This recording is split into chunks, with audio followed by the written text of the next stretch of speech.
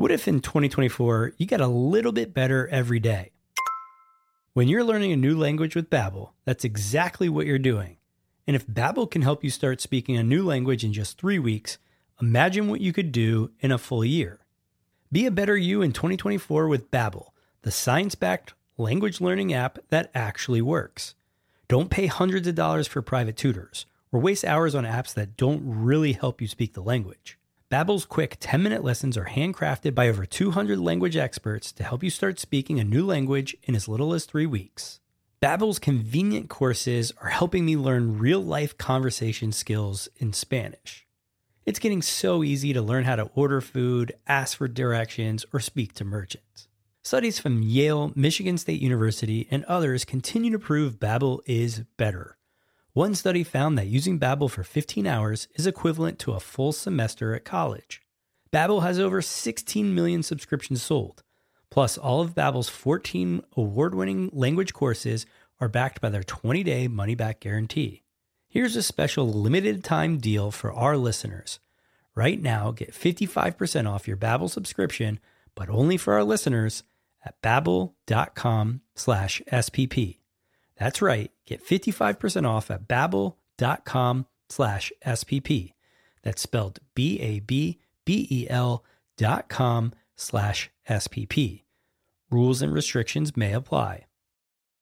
This episode is brought to you by JLL. Get an insider view into the world of commercial real estate with JLL's podcast, Trends and Insights, the Future of Commercial Real Estate. Whether you're curious about making cities more sustainable, the evolution of office space, or AI opportunities, this podcast will help keep you a step ahead. Tune in for candid conversations with business leaders about the biggest trends impacting how we live, work, and play. Subscribe to Trends and Insights now at jll.com/podcast. The podcast where we talk to smart people, but not necessarily done by smart people. That is an awesome question. This one goes down probably on one of my top 5. Hey, I like nutrition. I like to eat food. This is the coolest thing ever. We're going to do this forever. I wish I paid more attention in that class. You know, I'm going to be honest, I don't understand that. As a man, I don't get it. Welcome to smartpeoplepodcast.com. Hello and welcome to Smart People Podcast, conversations that satisfy your curious mind. Thanks for joining us today. Are you a tech fan? Are you a fan of business, innovation, entrepreneurship, passion even? Well, this guy covers it all. We are talking to Kevin Kelly. He is the co-founder of Wired Magazine. You might have heard of it. It's just one of the coolest magazines ever. So we talked to Kevin about all kinds of things. He's got some really interesting feedback on how to find your passion. He was a hippie wandering around the country, taking pictures of things. And next thing you know, he finds the internet and, well, the rest is history. We also talked to Kevin about his newest book, Cool Tools, A Catalog of Possibilities, which is currently a #1 bestseller on Amazon. Cool Tools is a highly curated selection of the best tools available for people. These are like hand tools, maps, how-to books, vehicles, softwares, gizmos, websites. I mean, the guy knows what's out there in the world, so he's curating it for you. So we're going to talk to Kevin Kelly. But you know what would be great, guys? Head to smartpeoplepodcast.com. Check us out. You can look at past episodes, but sign up for the newsletter because announcement, I am getting close to launching my new podcast, and I need your help. I'm looking for a name. I have a couple, maybe some other feedback, and I'm going to be reaching out through the newsletter to ask for that feedback. I think you guys will love the topic of the new show. So sign up for the newsletter and you'll hear more about that. smartpeoplepodcast.com. And lastly, we love it when you talk to our guests. So if you want to tweet Kevin, he responds. He's got tons of followers and he's got some great stuff on Twitter. His handle is @Kevin2Kelly. That's Kevin, the number 2, Kelly, 2 L's. Here it is, the co-founder of Wired Magazine, Kevin Kelly.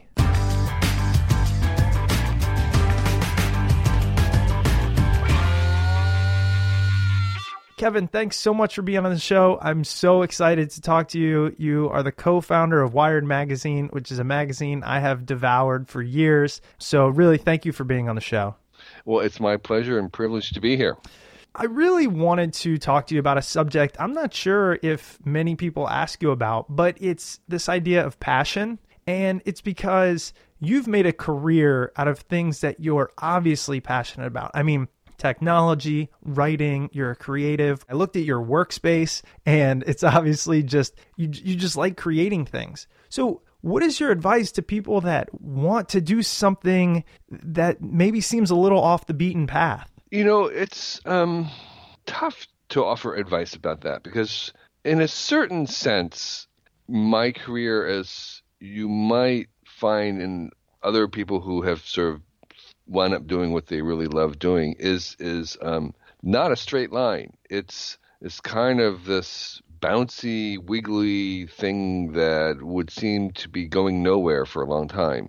And I think that's actually a common pattern. It's not like there's a ladder that one climbs up or that you see where you're going when you start off.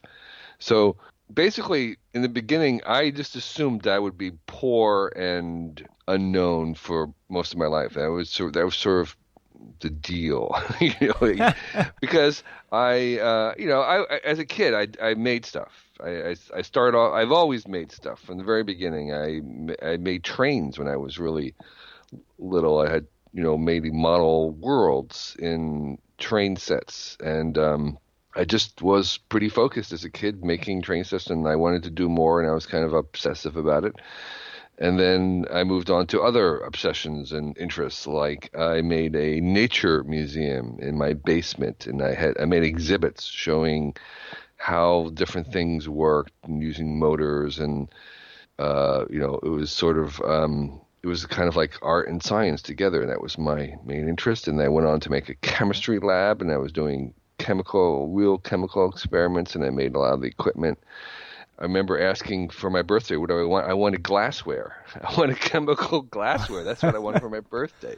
And nothing made me happier than an Erlenmeyer flask, And so I just kept doing that. I made sculptures. I painted, and then I was combining these interests all through high school. It kind of culminated in photography, which was both art and science at the same time. This was the very beginning in late 60s of when photography was becoming kind of first accessible to ordinary people in some ways. After high school, when I came to college, I didn't really want to go to college. I was trying to think about going to art school and then maybe going to MIT. I couldn't decide. And then eventually, basically, what happened was I dropped out. After a year, I couldn't stand being in a classroom. I had to do something, so I took my camera and I went to Asia, and I started traveling. And I did that for 8 years, basically. Traveled around Asia, photographing the disappearing traditions. It was kind of like a time machine, where this magical moment in history, where someone like me who had no money but a lot of time could travel to previous centuries, to the medieval times in Afghanistan or Nepal, where they truly were literally living exactly as it had been for 400 years earlier, and I could be there, and it was just amazing. So I think the answer is I just did it, and I remember even at my young age of I was 20, 21, whatever it was when I first left, I remember saying, I'll just pretend that I'm a millionaire. I'll just pretend that I have the money that I need, and kind of act as if money is not the constraint, but other things are. And I think that's maybe part of my advice to answer your question, is that in the long run, usually money is usually not the gating factor of what you need to do to accomplish these things that you have a passion about. Usually enthusiasm and time are more important than money is. And so and I think that continues to be true even now. When I'm trying to decide about things to do, I don't think about the money so much as I think about time. That's the precious resource. That's the thing that I have and I can use, and that's what everybody has. And I have the enthusiasm. And those are sort of you can usually kind of work around not having money. In fact, not having money is actually often an advantage in accomplishing things, because it means that you can't buy solutions to the little problems that come along. You actually have to kind of invent things, and that's where innovation comes from.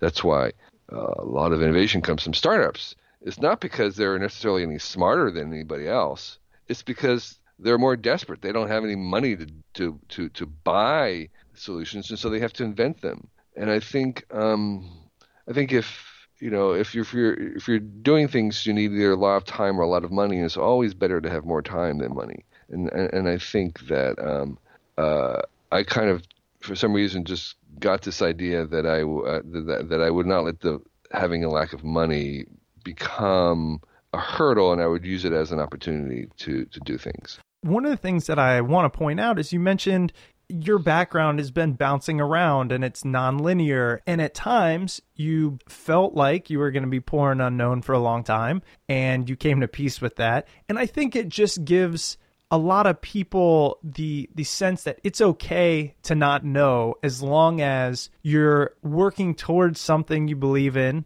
and something that you enjoy first and foremost. Yeah, I mean, I definitely was not trying to become rich. I think if for some people that is to become independently wealthy or something, that is a goal, and so then that becomes a little harder because that is their goal. But for me, that was never a goal. In fact, that was the opposite. I just assumed that was not going to be, or famous, rich or famous. And so so I think aiming for that is really kind of dangerous. There are people who set that as a goal and then they can achieve it, and that's fine. But there are a lot of other people for whom that's a goal and becomes very difficult to achieve. And I think it's much easier to arrive there indirectly by acquiring some mastery in something. And that's the second thing I would say about your question about passion, which is I recently read a book, Cal Newport, I think is his name. Yeah. Yep.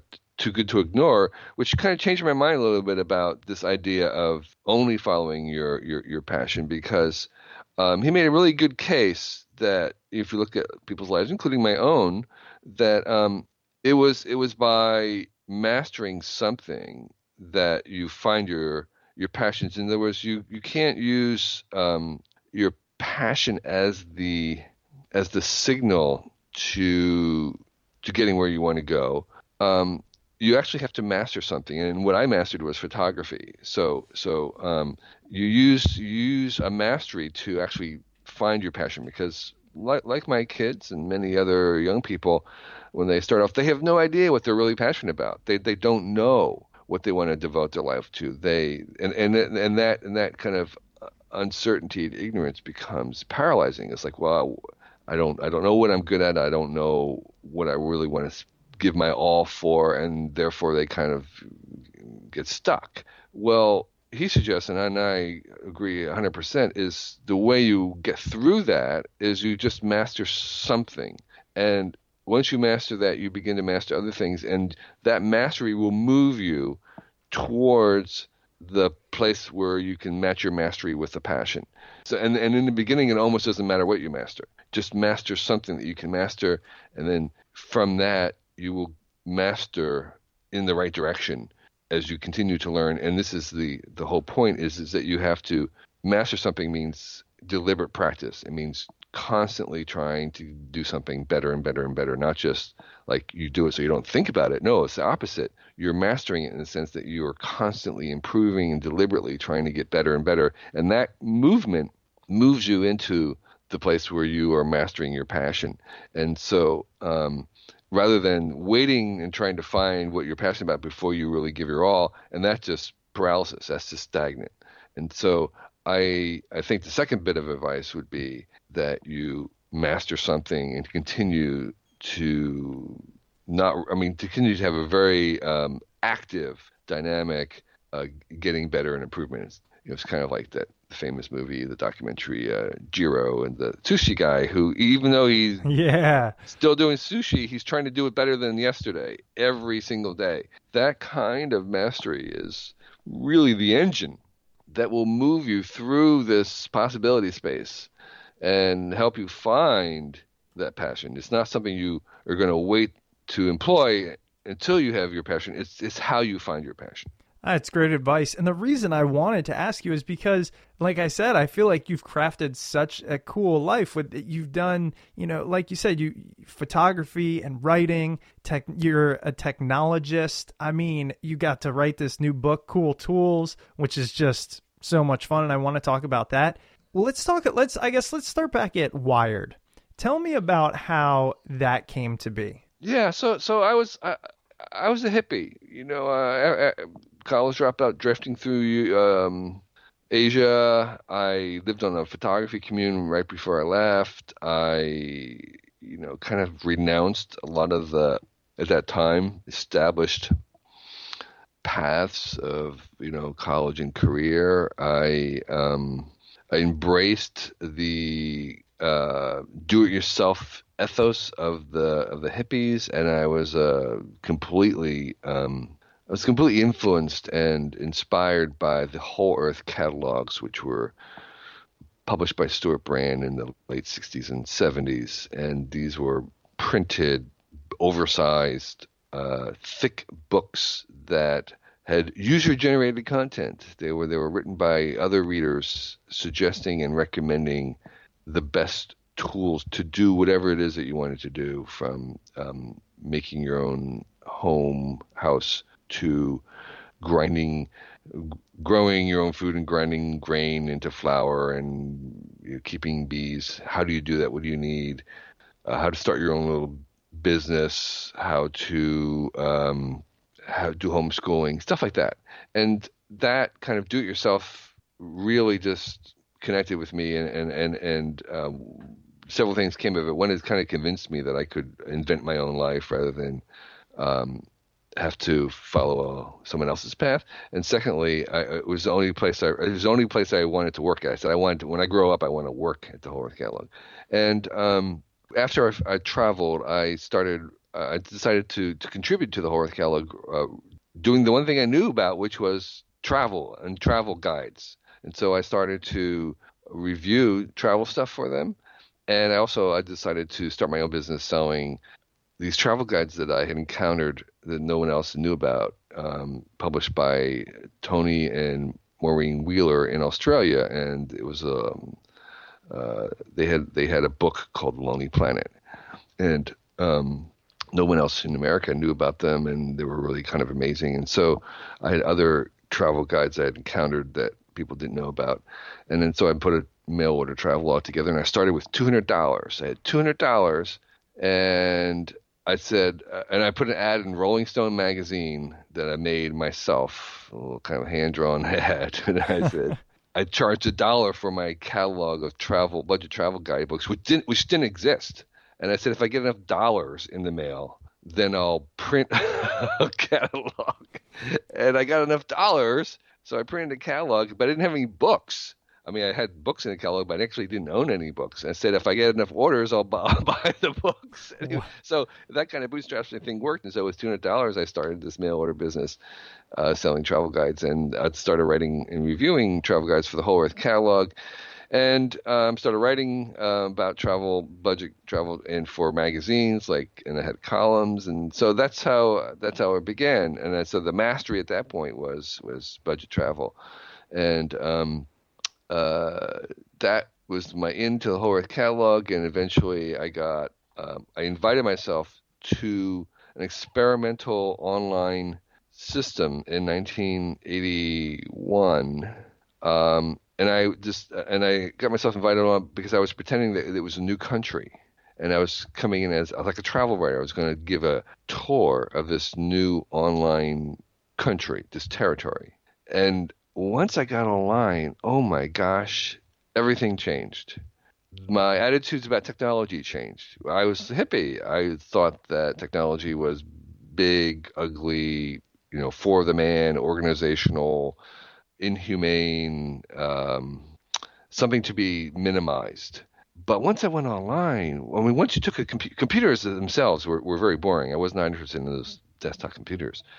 But when you plugged a computer into the telephone, it was another thing altogether. And it was that being online that really, it was organic. It was seething with life. There was something magical and humanistic about online stuff, which we came to call the internet, and then later the web. And from the very beginning, it just transformed what I was interested in. And I, again, started to master that, and I got invited to be on the Whole Earth catalog because they were making they were starting to review computer stuff, and so I started to know something about that. And then from that we actually launched the first public access to the internet called The Well in '84, and I organized the first hackers conference after reading Stephen Levy's book about hackers. And so we had the first hackers conference, and then I organized the first VR Cyberthon, 24 hours in virtual reality in '89. You know, it just kind of went from there. And so Wired came along, where I was reviewing a magazine that some weird people in Amsterdam had written that seemed kind of refreshing, because they took a larger view. They weren't talking about computers, they were talking about computer lifestyle. And I said, you know, you should come to San Francisco. San Francisco is the place to do this, not Amsterdam. It's never going to go anywhere. So they actually came to San Francisco and to restart the magazine, which they eventually called Wired. And I thought, you know, it's like starting a magazine is like starting a restaurant. It's like, yeah, it has like a 1% chance exactly. of success. And so I said, yeah, but you know, I was encouraging them because I'd like to read it. And they came, and they started a conference on The Well, and it was like, yeah, good luck. But then one evening, the founders, Louis, came to my home, and he was asking, he wanted to know some suggestions for editors to hire. And he came to talk to me, and he brought in the prototype. And when I saw the prototype, I said, oh my gosh, this is going to work. And so I said, well, you know, I'm writing a book right now. I'm on sabbatical from Whole Earth. I can't possibly do this, but I can help you get started. I'll do the first issue. Well, I never left. And so we, it took a year to kind of get the first issue going. But it was seeing his prototype that, by the way, didn't look anything like the final Wired, because his friends came in and it was designed, but it was just that he got the mix right of making it a lifestyle magazine rather than a magazine about technology. It was about the culture of technology. Were you just about to hit that fast forward button? Luckily you didn't, because I want you to check something out. Go to lynda.com/smartpeople. In the search bar at the top, type in emotional intelligence and just watch the course introduction. Tell me you don't want to take that course. The best part is, by signing up at lynda.com/smartpeople, you'll get a free 10-day trial, so you can get this course along with any other course for free. If you're not digging it, then don't continue. But odds are, for just $25 a month and access to over 3,000 courses on topics ranging from web development to photography, entrepreneurship, WordPress, I think you're going to see the value in it. And unlike other sites where you have to pay per course, on Lynda, you just pay the $25 a month and you get access to all of the courses. You can watch them on your tablet, iPhone, on the way to work. Not if you're driving, obviously, that would be crazy, but it's a way to invest in a new hobby, invest in yourself, learn more about the world, which is what we're all here to do. And remember to go to lynda.com/smartpeople so they know that you're supporting the show while getting smarter. lynda.com/smartpeople. Sign up today and get a free 10-day trial. Everyone that knows Chris knows that he was late to getting a smartphone. So it's my job to make sure that he's not late to setting up his smart home. SmartThings has created a super easy way to control, automate, and secure every aspect of your home, and you don't have to be a tech genius to install and use it. That's perfect for Chris, don't you think? That's why SmartThings was named one of the top 10 coolest gadgets of the year by Time Magazine. SmartThings instantly turns your normal home into a smart home. Lights, locks, thermostats, security, you name it. With SmartThings, it's all connected through a single app that works on iPhone, Android, and Windows Phone. Chris has a baby on the way, so we've been talking about all these different things that he has to worry about that are all new to his life. So I told him, why not have one less thing to worry about? Your home. He can have peace of mind knowing that while his newborn baby is at home and he's at work, If there are things that shouldn't be happening at his home that he should know about, he can be alerted of them. If there's unwanted motion or doors, windows, or cabinets that aren't supposed to be opened, he can be alerted right away on his phone. You guys really need to check out SmartThings. With no required monthly fees and kits starting at just $189, SmartThings is affordable for everyone. And for our listeners, it's even more affordable. Get 10% off any home security or solution kits when you go to smartthings.com/smartpeople. Once you try it, you won't know how you lived without the peace of mind and convenience SmartThings brings to your life. Get 10% off any SmartThings home security or solution kit and free shipping in the U.S. Just go to smartthings.com/smartpeople. That's what I was going to ask. Is like a prototype of a magazine doesn't seem very sexy. Doesn't seem like the thing that, oh man, I'm in. So I was wondering kind of what grabbed you about it. What grabbed me about it was two things. One is that I've been doing this other magazine at Whole Earth. I mean, rushing kind of through this, I was publishing a magazine at Whole Earth called Coevolution Quarterly, and then it was later called Whole Earth Review. And it was again, like the Whole Earth Catalog, it was user-generated content. So the readers actually wrote the stuff. And if you read it now, you'll say, oh, I recognize this. These were blogs. This is blog entries. And that's sort of what we were writing. It was enthusiastic, passion, obsessive knowledge that was being shared by people, recommendations, sometimes practical, sometimes just really interesting stuff, taking to worlds that you didn't know about, which this was this kind of blog-like tone. And so, but I was really focused on occasionally on, in fact, I did a whole special publication and catalog and special issue, and I'm thinking of a magazine called Signal, which was, again, looking at the information technology that we were doing and how it was changing our lives. And so I was already kind of talking about these things. I was always publishing them, and I had, the whole stable of writers from Bruce Sterling, Bill Gibson, Doug Copeland, already that I was already publishing. But the difference was I was just concerned about the ideas, and so it was we called it conceptual news, and it was very heady, and it was really amazing. Lewis's insight was to take that and wrap it around the person, to make the person, to take kind of a little bit of the celebrity, mainstream magazine attitude, and take people and emphasize the people side of these ideas.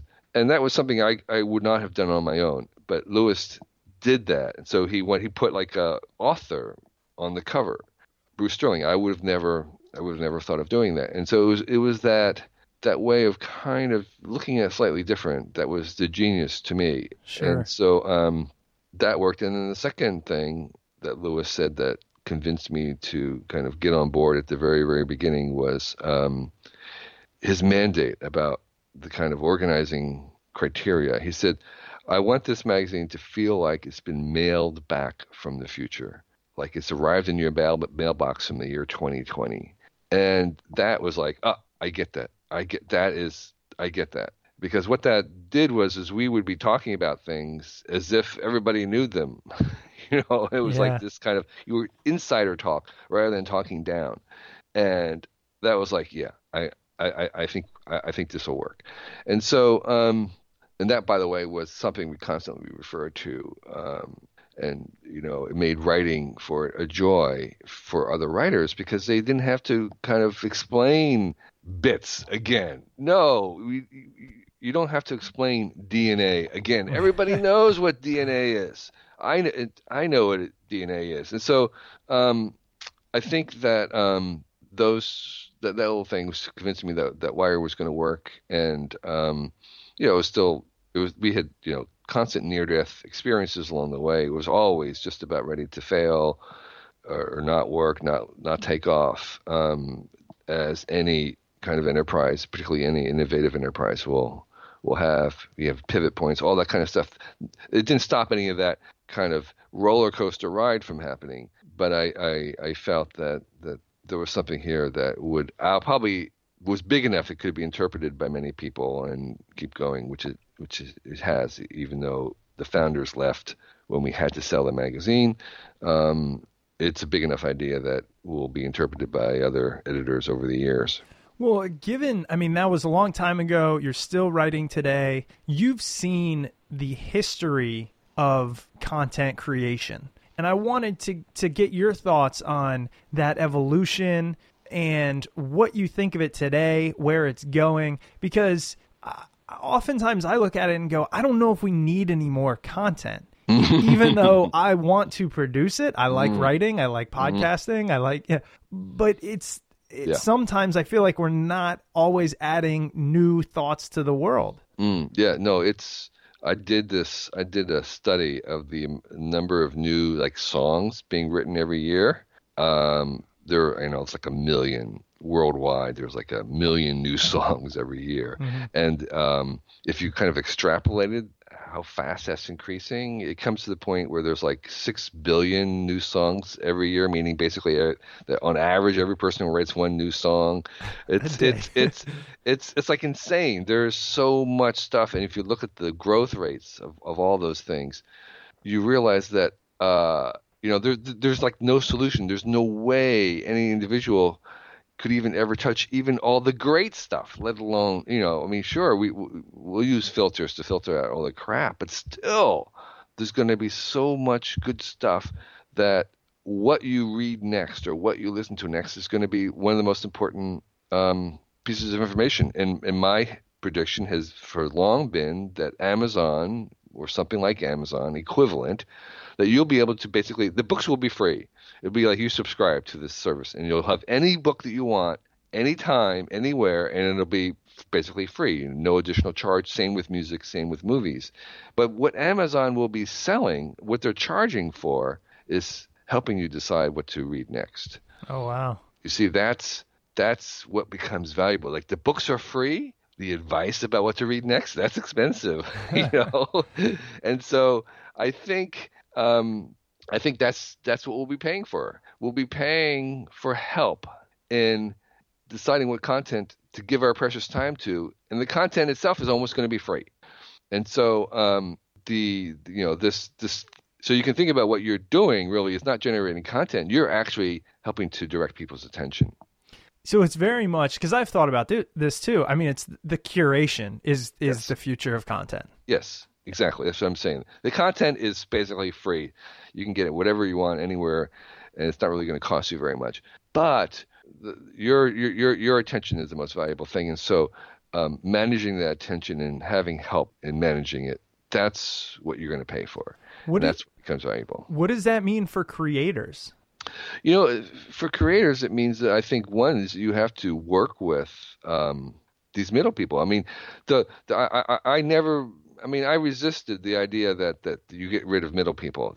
That was the whole idea of user-generated content. You don't need the middle person anymore. Well, you don't need them for distribution, but you need there are other agencies and parties involved that are going to help you direct your attention. So it's not the distribution or the creation distribution that is the bottleneck. It's the maintaining the attention that is the bottleneck, and that's where these other agencies work with. And so the reason why people still are being published, I think, at New York publishers is not because they need them to print a book and send it out, because as we talk about with Cool Tools, I self-publish it. Anybody can get a book printed very cheaply. You can make a book so easily. But the publishers and others have a little bit of curation. They do a little bit of the curation. They're saying this, we've worked with this. We've looked at all these millions of books, and this one here is really going to be worth your time, and will help it get the attention of people who are other curators and reviewers, etc. And so I think you have to creators have to work with curators. You can be a curator yourself, but I think that's a really tough thing to do, but both to create and curate at the same time. It's like when you're a writer or creating anything, the creation and editing functions they're two separate minds that go on, two separate kind of regimes, and it's really hard to do both at once. And so I think there are creators and there are curators, and the two of them need to work together. Yeah, I love that. It's really interesting take on it all. You mentioned Cool Tools and how it was self-published, and I wanted to talk about that book because it's very unique. You make it explicitly clear that you can't buy it online because this is a book that's meant to be held. I mean, it's a beast of a book. Well, you can purchase it online. You can Sorry, purchase you can't read it. There's not a digital version of it. Right. It's a beast. It's 5 pounds. It's oversized. I mean, it's like giant. And when you open it up, it's about the size of a small towel. You know, it just fills your entire horizon. And when you look at it and try to read it, you kind of fall into it. And that was the experience of the Whole Earth catalogs I was trying to recreate, because there was something magical about those catalogs. Even though all the information in it was dated by decades and was just out of date, I would still spend evenings going through the old Whole Earth catalogs and having an experience. And I kept saying, what is this? What's happening? And I eventually concluded that it was the physical size of this screen. It was like having a big screen that was very, very detailed.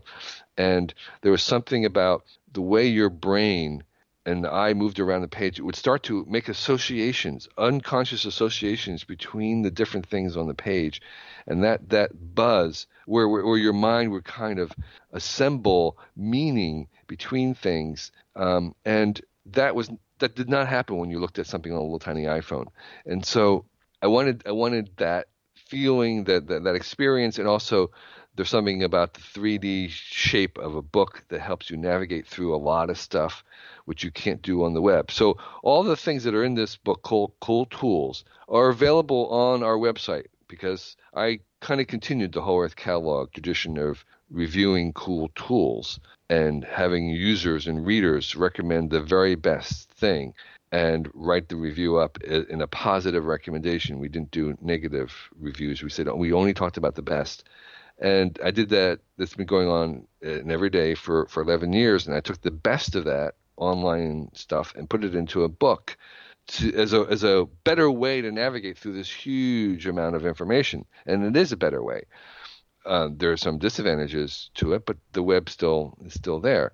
And the result is that you have this big book full of possibilities. And I subtitled it A Catalog of Possibilities, because I realized that tools are used broadly, like a good pen, to the best, kerosene lamp, to a good how-to site for tying knots, to a site like Elance, which is how to hire a freelancer to accomplish something you wanted to do. So all these things are tools. And it turns out that each tool is really an opportunity or possibility. It's actually a conceptual thing about tools, which is that they provide you with new possibilities, and often they will suggest themselves other possibilities that you hadn't thought about. So the point of this big book of 1,500 tools is not that you're to go run out and covet all of them and decide that you want to purchase all of them, although that is an impulse when you're going through. You're saying, I want this, I want that. The idea is to expose you to these things so that even if you don't buy them, you know that they're there if you should ever need them, and more importantly, their existence provokes into you possibilities that you didn't know even existed. I mean, the fact that you can rent a bulldozer, you can go down to the to the big four rents and rent a bulldozer, that's empowering, even if you never will. The fact that you know that you can rent any kind of tools, this is amazing. The fact, and it's like the fact that you can grow mushrooms, edible mushrooms at home, that even if you do get to do it, and so I do suggest you try it, is really cool. That idea can actually provoke other ideas about what else can we grow at home? Can we grow, can we grow vitamins at home? It's a catalog of possibilities that can be used to grow and spawn other ideas and other possibilities that are related. And so it's not a book about having to buy all these things. It's a book about that you should know about these possibilities, about the fact that you can get solar panels put on your roof for free, that you can manage. Here are some tools for managing complex projects that there's tools for managing the complexity in any kind of really complicated project. That there are tools for using whatever money you have to give it away. Here's how to be a good philanthropist. Things that you might never even thought about suddenly now are possible, and that's what this book, Cool Tools, is really about. Yeah, and reader beware. You will want to buy a lot of the tools. It's just one of those things. I mean, it is true, and you do need a couple good tools. There's no way around it. And, absolutely. If you're going to do something, if you're going to podcast, why not have a really good microphone, right? Believe me, I completely agree. Well, again, Kevin, thank you so much for being on the show. The book, Cool Tools, A Catalog of Possibilities, is fantastic. We'll link to it on our site. Is there anywhere else that our listeners can find you, places you write, and things they should check out? Yeah, I have a website. I have one of the easiest emails in the world. The website is kk.org. And most everything I write, I put up there. I have links to everything else that is going on. And, my email has been public for 30 years. So it's not hard to find. kk@kk.org. And I do respond to people. That's great. Well, Kevin, thank you so much for taking the time to talk with me and be on the show. I really enjoyed it. It's really been my pleasure. You asked great questions. Thanks for having me. Absolutely. Thanks so much, and have a great day. Okay. All righty. Bye. Bye-bye. Welcome back. I hope you guys enjoyed that episode with Kevin Kelly. Remember, you can pick up his book, Cool Tools, A Catalog of Possibilities, on Amazon or at your local bookstore. And if you do pick it up through Amazon, don't forget, use Smart People Podcast's link over at smartpeoplepodcast.com. And if you do pick up Kevin's book on Amazon, don't forget, you can support the show by using our Amazon banner over at smartpeoplepodcast.com or using the link smartpeoplepodcast.com/Amazon. Cool Tools is definitely worth checking out. I can't even begin to tell you how influential Wired and Kevin have been in my life, especially around tech. So if you're like me and you want to see all those awesome gadgets and cool tools that are out there, do yourself a favor and pick up the book. If you enjoyed this episode or any episode of Smart People Podcast, please head over to iTunes and Stitcher and leave a rating and review over there. Again, thank you so much for downloading and listening to the show. Make sure you tell a friend, and we will be back next week.